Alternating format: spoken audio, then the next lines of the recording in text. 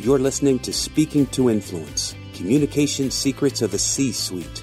Do you want to speak with confidence and authority, have more influence, and get bigger and better results? Whether you're a top executive, an entrepreneur, or climbing the career ladder, this is the show for you. The leader who wants to inspire others and leave a lasting legacy. Now here's your host, world-renowned TEDx speaker, author, and executive communication coach, Dr. Laura Sokola. Welcome to the podcast, Speaking to Influence, Communication Secrets of the C-Suite. I'm Dr. Laura Sokola, your host, and our focus is on mastering communication as an essential leadership skill so that you can command the room, connect with the audience, and close the deal in any context. This week, speaking of context, I want to be a little bit more context specific. Specifically, the context of the world of mergers and acquisitions. And in that space, my guest this week is Dan Bradbury. Dan is the author of, I love this title of the book, Turnover is Vanity, Profit is Sanity. I'll give you a moment to think about that one.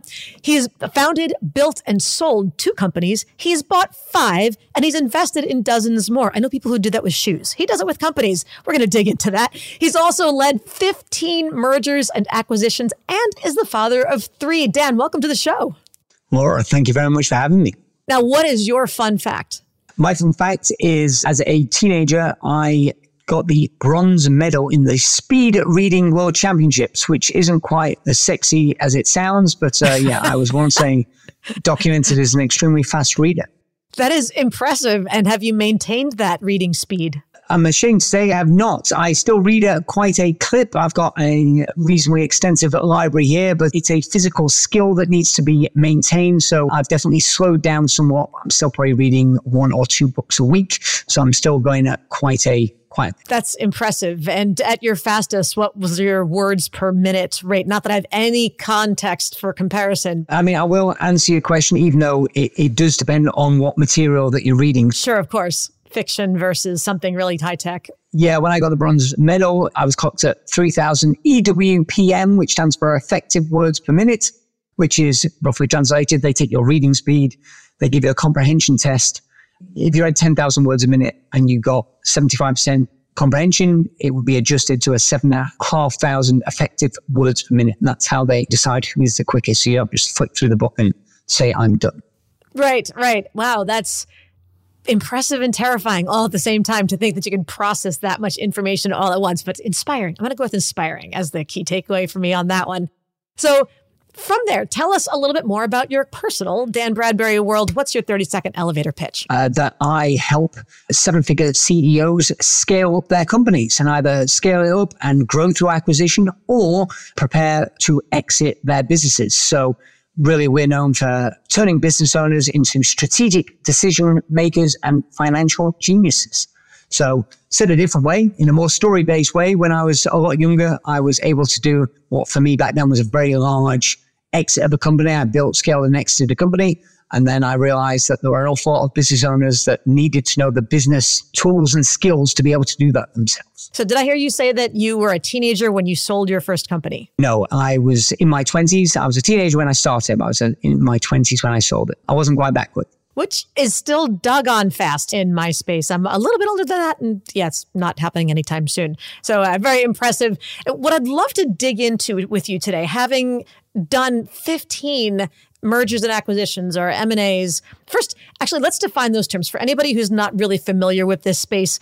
Difference in like one sentence of sorts between merger and acquisition. What's the difference? To be honest, it's an oversimplification. It's a shorthand. A merger is when you put 2 companies together and they are combined or they're kind of equal partnership. And an acquisition is when you are acquiring a target. So normally the assets of the company are purchased or the parent company owns a subsidiary. So it's about whether or not they come together, that would be a merger, or whether or not one buys and consumes the other or goes over the top. So like one mega advertising agency that buys up a small mom and pop shop kind of a thing and gets their clients along with it. Got it. Yep. Okay. So with that context and looking at the kinds of communication that would be necessary in the, I would imagine, rather extensive process from exploration to signing on the dotted line and done deal, and really beyond that, because then there's the actual integration part that's required and all the people stuff that goes along with it, all the different communications that go along with that, orally and written. Of course, we'll focus on the oral. But in that space, I'd love for you to share with us the top 3 rules, or maybe the 3 communications commandments, if you will, for navigating that path. I really like to take complex subjects. My whole reading background is I'd like to consume all the information, then synthesize down to the basic steps.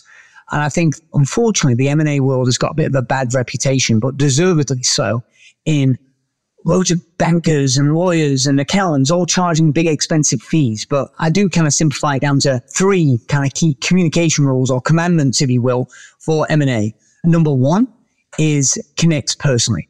What that means is, not when we're talking about Meta or Google, but a small business owner, anything that is selling single-digit millions, low 8 figures, it's done on a personal level. In other words, unless the person that's selling, the vendor, knows, likes, and trusts you, you're not going to consummate a deal, right? And I learned this the painful way myself. I'd go out there, I'd try and buy companies, and I'd have all this clever stuff, and I'd speak all this spiel, but they really didn't care. What's the cliche? People don't care about how much you know until they know how much you care. So the first thing is know that it's a sales job, whether you're buying or selling a company, right? Because M&A, by the way, it's the same set of tools, just the other way around, whether you're selling a company or buying it. You've got to connect on a personal, human level. It's a sales job. How do you create influence? How do you create connection? How do you create rapport? So that's rule number 1, connect personally. Okay. Number 2 is I think you've got to really understand their motives. Some people are listening to this and thinking, well, this is just sales. Yeah, it is. Just at a slightly more elevated or strategic level.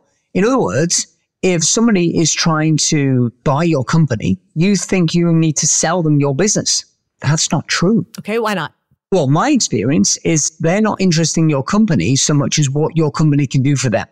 Normally, they're rolling up, which is an M&A term for putting multiple companies together to have synergies. You know, so if I have 5 shops, I've got more buying power. So I can get discounts when I'm buying in the goods, or I can get sales synergies because I can now sell my products to my newly acquired company's customers and vice versa. So I can multiply my sales from a lower cost base. So whilst the attractiveness of your company, Laura, is of interest to me and helpful, it's not what's going to keep me over the edge. It's really about understanding how my company fits into your bigger puzzle. What are the objectives? What are the strategic objectives that your company has? And that's what I've got to understand to make the sales job. So it's a consultative sale is another way of thinking about it. I'm not trying to just cliche, used car salesman person you and just shove it down your throat. It's about asking the questions. You've got the rapport, understand their motives, their strategic motives, and your company is a perfect solution. So that's number 2. And then number 3, and this is the one that normally gets a huge bit of resistance, and it used to be my biggest area of hatred, was articulate your numbers. Said differently, I used to be, I'm an entrepreneur. I don't do all that numbers accounting mumbo jumbo. Leave that to the accountants to explain and figure that out. But ultimately, somebody's not going to write a 7 or 8 figure check for your business unless they understand what's going on, and unless you're not able to communicate that clearly and elegantly in a way that their CFO can understand, you're going to get nowhere. And of course, what most people miss, Laura, is they're unable to articulate their own numbers because they're unable to have a good conversation with their own CFO. They see their CFO or their accountant as this alien being. And I'm not going to lie, accountants are a strange breed. I've got a few close friends and they are cut from a different cloth. We definitely have our different languages, that's for sure. The accounting world has a very specific code unto itself that is quite Greek to me. 100%. And so as CEO, I needed to learn to be like a translator, right? How do you translate this accounting linguistics? And how do you unpick that in a way that entrepreneurs or business owners really understand and can use? It's not just this thing that's parked off as a necessary evil. It's pack and parcel, especially when you're trying to grow through acquisition or if you're trying to sell your company. Once you've got the report and you understand the motives, really it's a financially based decision because it's an ROI conversation. And most CEOs abdicate from that responsibility. I certainly did. And that cost me an awful lot of money. So let's back up and unpack that, because we just got 3 really clear commandments of sorts for when you're exploring the possibility of buying or selling your business and or merging your business with someone else's business. So I heard number 1 was connect personally. Number 2 was understand the other person's motives, whether the other person is the buyer or the seller ostensibly. And number 3 is to be able to articulate your numbers, particularly if you are the seller, if it's your company that you'd like somebody else to buy out from you. So let's back up a little bit, connecting personally. Now, when you've been on either side, because you've bought companies, you've sold companies, et cetera, where would you start? Because it all seems very impersonal to say, I've got a company, I'm selling a company, which may or may not have tangible assets, may be more intellectual property. Are there people involved with this? And that other company that is, whether it's assuming they're the buyer, again, very big. How do you get to know someone personally? And I would imagine that it's a really emotionally charged conversation and relationship that you're getting into when you're looking at selling your business as well. Is that accurate? Yes, 100%. Very much so. And so I don't know how I come across, Laura, because we don't know each other very well yet. I'm enjoying our conversation so far, but I am naturally very, very introverted. And I'd be willing to bet that the vast majority of the people out there, based on this conversation so far, would not have guessed that. That's just my hunch. Yeah, quite. And so it's a learned skill. And one of my fundamental beliefs is you can learn anything. So the reason why I say that is I wish the world wasn't this way. Perhaps some of the people listening might be able to relate this. I'm a very, by nature, analytical. I'm introverted and very analytical. That's my tendency. Okay. My wife's very much the polar opposite. She's the one that's the life and soul and everybody's best friend, and I'm the one huddled in the corner not wanting to talk to anybody. That's pretty much how our relationship goes. Okay. The reason why I share that is to connect personally, it's understanding them as a human being. It sounds so trite and obvious and simplistic, but I'll naturally lean into understanding the numbers and the ROI and how can we drive revenue and the profits, right? And yet, let me tell you a story. By a mutual friend, I was very fortunate about a year and a half ago, in 2022, to get to know a self-made billionaire. Okay. And of course, I'm wanting to make a connection with this man. And he's also, strangely, very private. I think people have this picture of billionaires because the billionaires we see in the media, they've got their media persona, or it's the extroverted ones who are their own brand. But I would say on balance, the majority of them are actually far more likely to be introverted. And this man shuns social media. Even if I told you his name, you wouldn't know who he was. Okay. So I wanted to build a relationship. And I'm trying to connect with him because there's opportunities and he's got a family fund. And so he's investing significant capital, but I'm trying to figure out the way to do it. And it's kind of coming across stilted. It's coming across stilted and I'm trying to force it. And then all of a sudden I find a commonality. He makes a comment about his son, and he also makes a comment that he also has a home in Spain.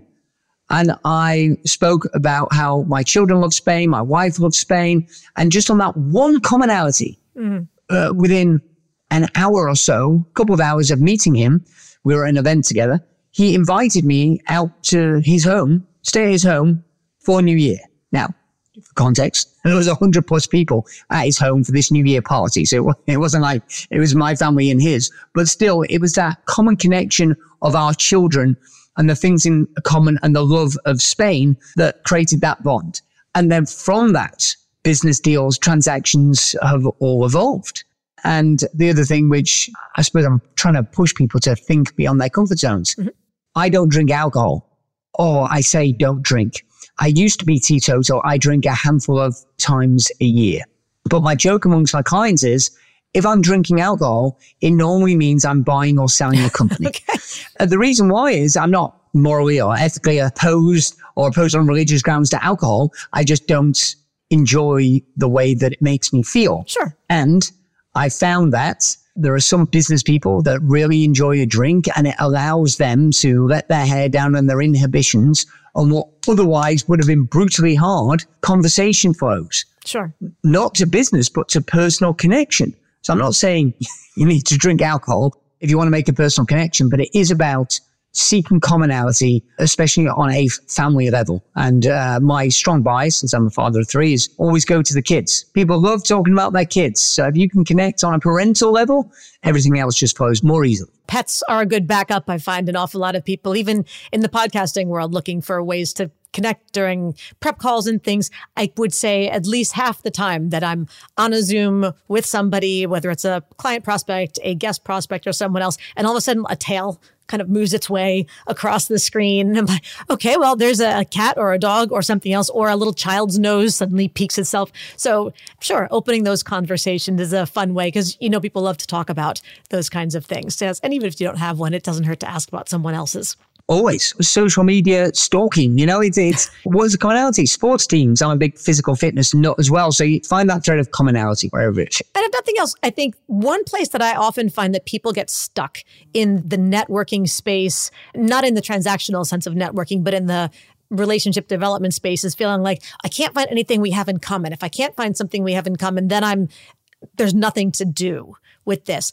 And I think it's an easy way to approach without the pressure necessarily can be simply recognizing that everybody is interesting on some level. Your job is just to figure out what's something really curious that you could learn about that person that would make them interesting. And at that point, if you can dig a little bit more to find something that you find genuinely interesting and unique about them, there may be a commonality in there, but if nothing else, you found something that you found interesting. And that's a much more better conversation.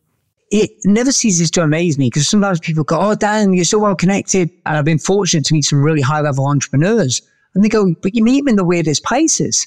So I got to meet a guy called Steve Bennett, who was the only entrepreneur to top the Sunday Times Fast Track 100 list, which is our equivalent of your Forbes list in the UK. He's the only person to top it, I think, 3 times with 3 separate companies. Wow. And I didn't seek him out. Do you know where I got to meet him? Where's that?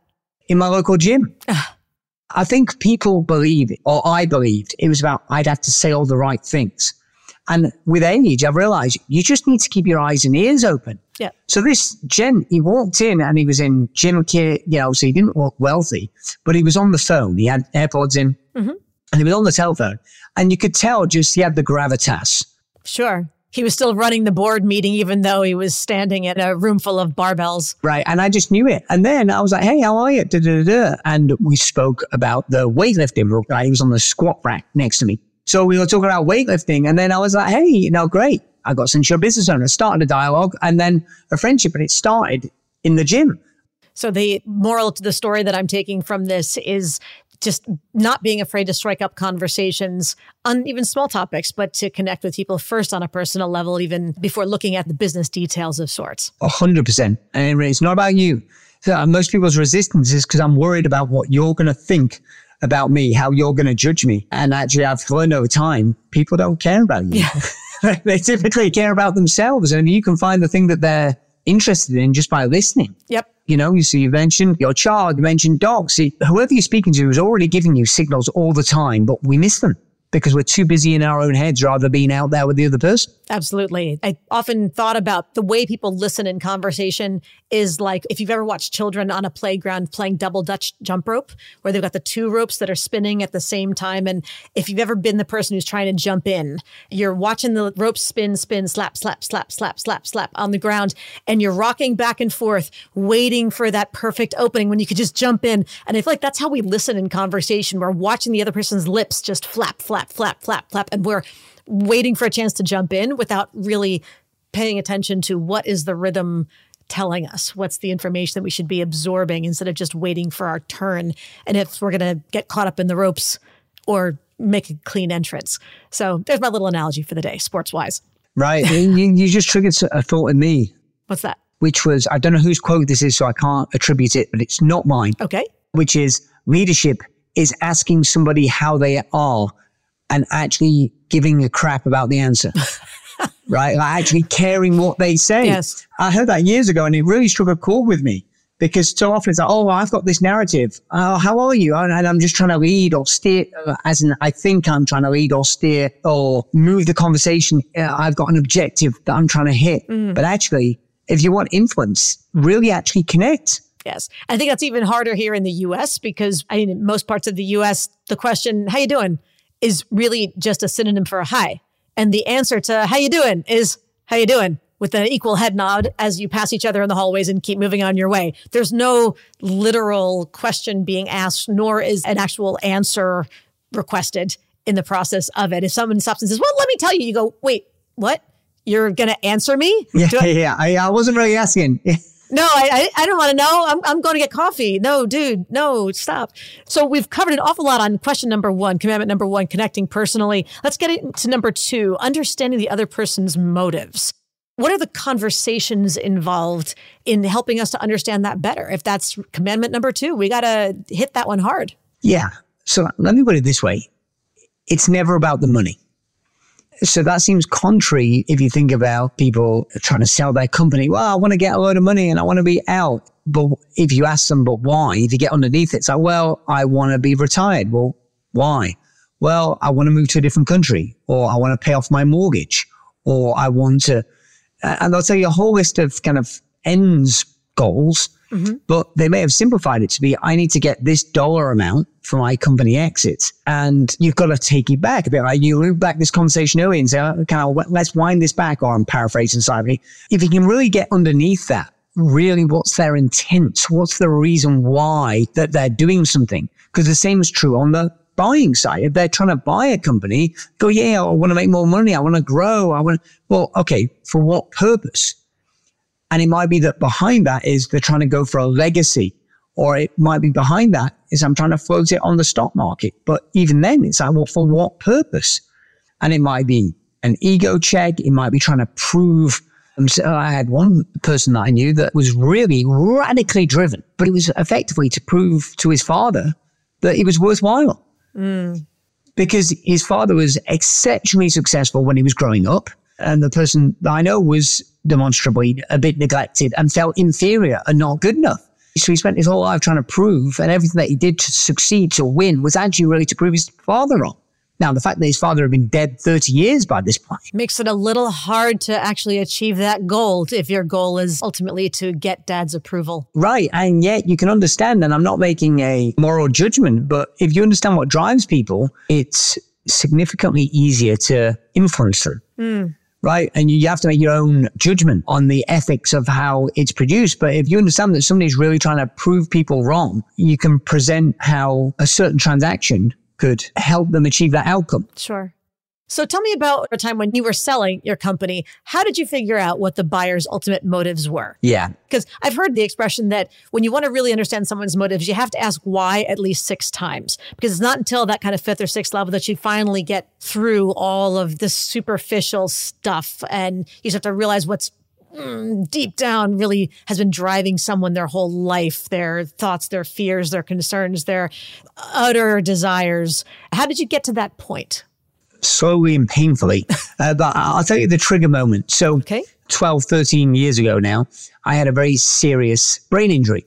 And I was in an accident, I had a brain injury. And as I was rehabbing in hospital, I realized that I'd been living at a fast pace for too long. And I wanted to take some money off the table and create some more security for my family. By most people's standards, I was financially very well off. But because I'd lived in a high-paced, high-leverage way, if I'd been unable to work, which I thought might be the case, my family wouldn't have been set for life at that point. So I decided I wanted to sell off a company and I could cash in some chips and, make it so, right, great, I'm done now. Everything from here on out is fun. And I took this company to the market and I got some offers, but I was disappointed in the amounts. And as part of this process, I'm kind of struggling to make it work. So I'm trying to sell my company, sell its merits. And in the process, I happened to tell a supplier that I was a reseller for. So that particular company, which was a marketing agency, used to resell a piece of marketing software. And I told them, look, I'm going to go through this sales process. And so I'm not going to be able to supply you anymore. And they were like, oh, no, what do you mean you're selling the company? And they said, tell us more. We might be interested.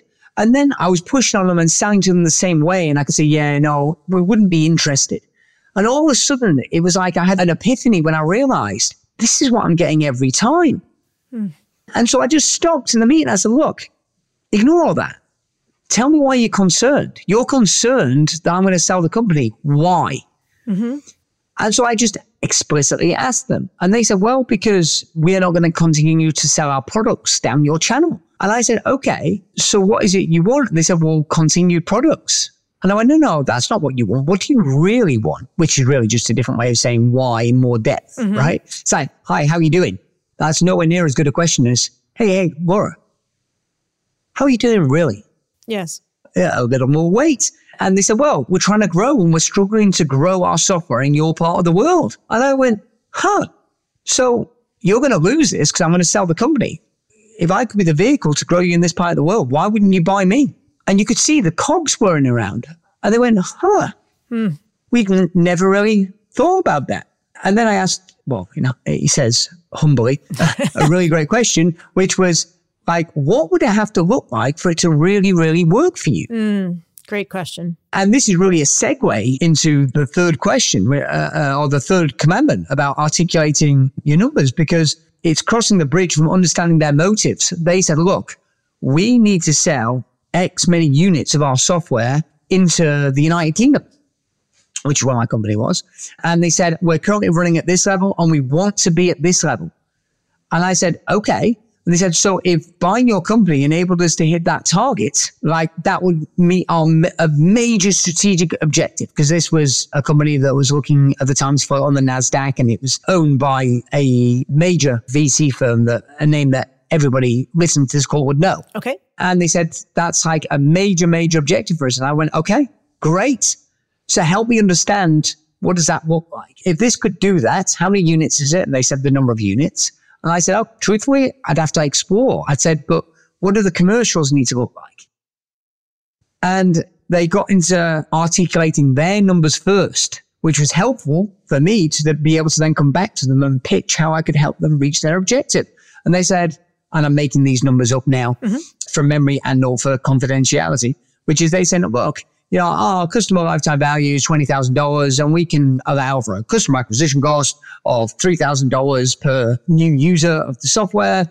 And so if we can get X many hundred units from the acquisition of your company over the next 12 months or 18 months or 24 months, that would absolutely justify our purchase.